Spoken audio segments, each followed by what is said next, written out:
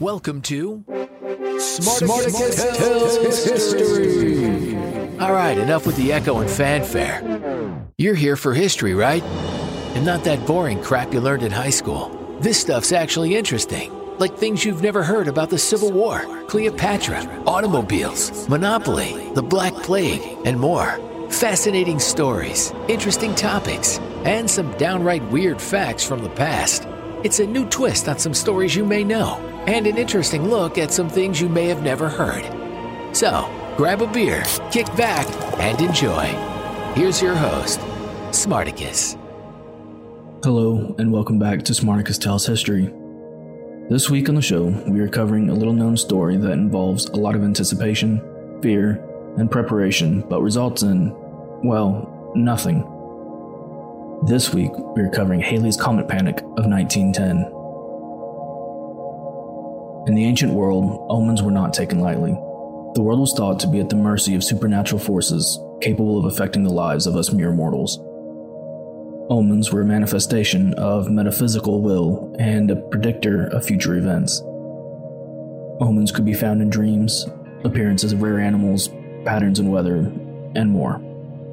With advancements in science, shifts in religious beliefs, and tools that gave humans more control over the outcome of events, the power of omens waned. They shifted from being widely accepted signs and warnings to more minor, localized superstitions. And while it was easy to accept that dreams were essentially random or that lightning was explained by electrical discharge, it was harder to dispel beliefs about occurrences that were far outside of our earthly realm, celestial events. Perhaps it is for this reason that things like the movement of stars and planets, eclipses, and comets continue to spell luck or death even into our modern times. Halley's Comet is the only known short-period comet visible by the naked eye from Earth, passing by about every 76 years. Its first recorded appearance was in 240 BC in the Chinese records of the Grand Historian, and is referenced in writings from around the globe through the following centuries. In 1696, English astronomer Edward Halley presented his findings on the comet, explaining its predictable reappearances and accounting for the slight variations in timing by Jupiter and Saturn's gravitational pulls. His work earned him a fellowship at the Royal Society and a degree from the University of Oxford. The comet he successfully tracked was named after him, and for a few hundred years, Halley's Comet passed by Earth on schedule, and generally without much fanfare. But, in the months leading up to the comet's 1910 appearance, apocalyptic panic set in. The source of the panic can be traced mainly to one man, Camille Flammarion. Flammarion was a French astronomer and who published the scientific periodical L'Astronomie, a publication still in circulation today. While respected in his field, Flammarion did have some unusual thoughts for the time. In 1907, he wrote about the presence of extraterrestrial life on Mars, and posted that the dwellers had attempted to communicate with Earth in the past. He also believed a seven-tailed comet was heading toward Earth.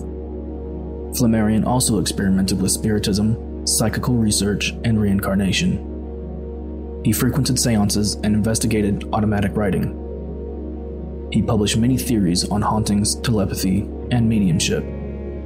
And when the technique of spectroscopy, in which light is analyzed to show the composition of celestial objects, revealed in February of 1910 that the tail of Halley's Comet contained cyanogen, Flammarion predicted the end of life as we know it. Flammarion told the New York Times that cyanogen gas would impregnate the atmosphere and possibly snuff out all life on the planet.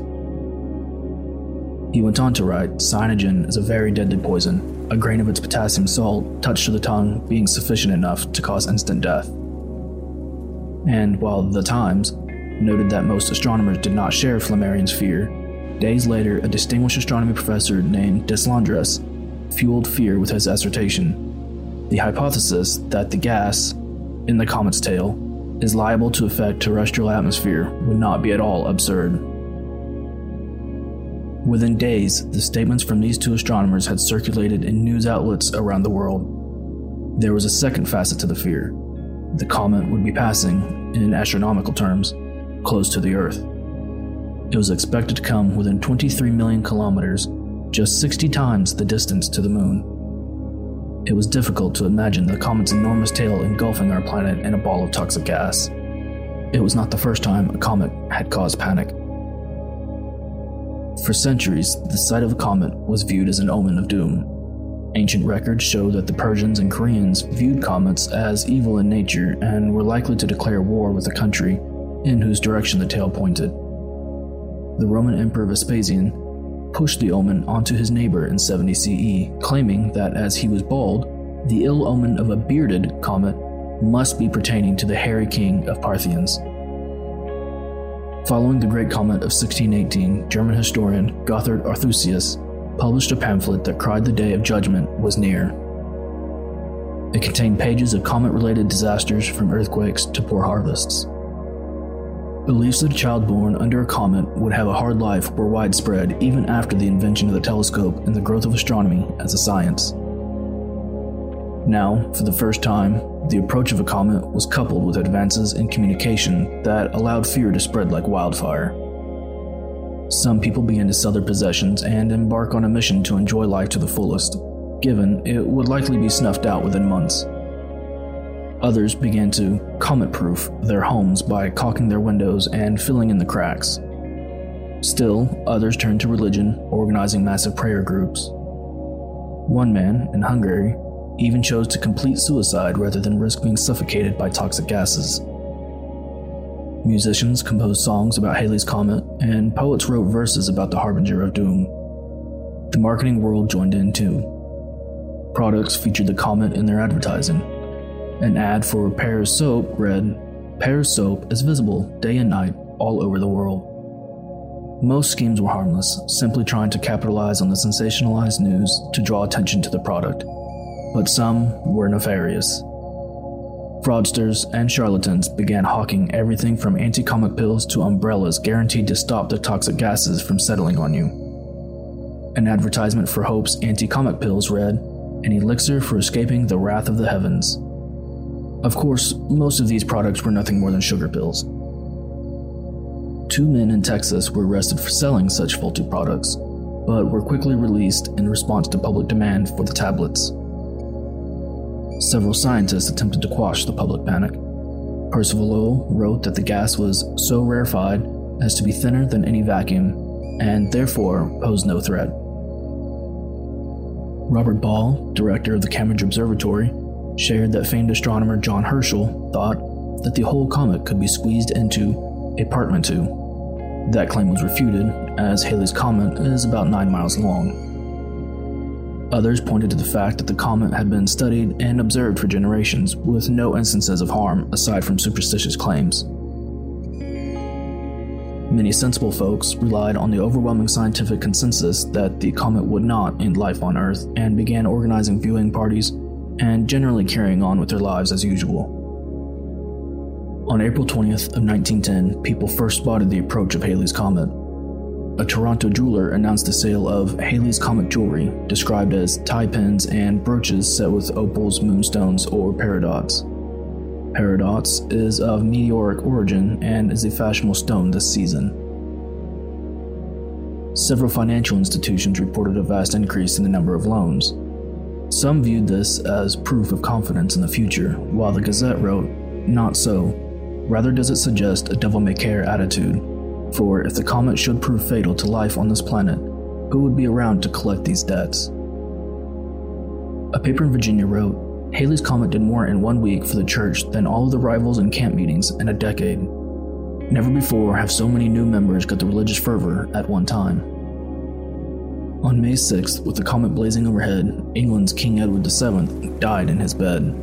Superstitious folks declared Halley's Comet the cause of the death. Many Brits also figured it was an omen of an invasion by the Germans, and the French blamed it for flooding the Seine. Every adverse event that happened in the coming weeks would be attributed to the comet overhead by many. Due to pass closest to the Earth on May 19th, the comet had caused anxiety for the masses for months before passing by without incident. Crowds around the world watched from rooftops, gathered in streets holding hands, or hid behind door frames stuffed with rags and sealed with caulk. The Earth and life on it escaped unscathed. People in France danced and embraced in the streets. The Atlanta Constitution reported that cloud cover of the city is what had saved it. Presumably, those who had sold all of their possessions or taken on massive debt they hadn't expected to repay were slightly less jubilant. In the days following the comet's flyby, Flammarion refused to admit defeat. He proclaimed that several observers had certain olfactory experiences, which are described variously as a smell of burning vegetables, or a marsh, or of acetylene. In reality, the comet passed nowhere near close enough to Earth for such experiences to have occurred, and even if it had passed close enough, the tail of a comet is so tenuous and wispy it would have little effect on Earth. A lunar eclipse on May 24th enabled thousands to see the comet against the dark sky. By mid-June, it had passed out of range of eyesight and largely out of public consciousness. Despite Flammarion's failed prediction, it was not the last time that a comet would cause panic. When the Hale-Bopp comet reached Earth in 1997, members of the Heaven's Gate cult completed mass suicide to ascend to an alien spacecraft they believed was hidden behind the comet. And in March of 2020, when the comet Neowise appeared, conspiracy theorists quickly blamed it for the COVID-19 pandemic. The next time Halley's Comet is due to pass by Earth is in 2062. Since its last appearance in 1910, the comet has been studied more closely thanks to enormous advancements in space programs. In 1986, 5 spacecraft were sent to encounter Halley's Comet during its return. These missions provided ultraviolet images of the comet's hydrogen corona, data on the energetic particle environment in the solar wind ahead of the comet, dust and gas composition measurements, and temperature information. Though the view of the comet from Earth was less than stellar, its latest flyby gave us valuable scientific data that should assuage fears like those that gripped the world in 1910 from arising again. But should and will are two very different things, and only the year 2062 will reveal how the masses will perceive Halley's return. If you're interested in helping our podcast grow, please consider donating to the show at Smartacus Tells History, LLC on PayPal. And if you're interested in starting your own podcast, you can do so with ease on Buzzsprout. Check the links in the show notes to get started today. Thanks for listening to Smartacus Tells History. If you enjoyed this episode, don't forget to rate and review and make sure to subscribe. And be sure to follow the show at facebook.com/Smartacus Tells History. Or just click the link in the show description. Thanks again for listening. See you next time.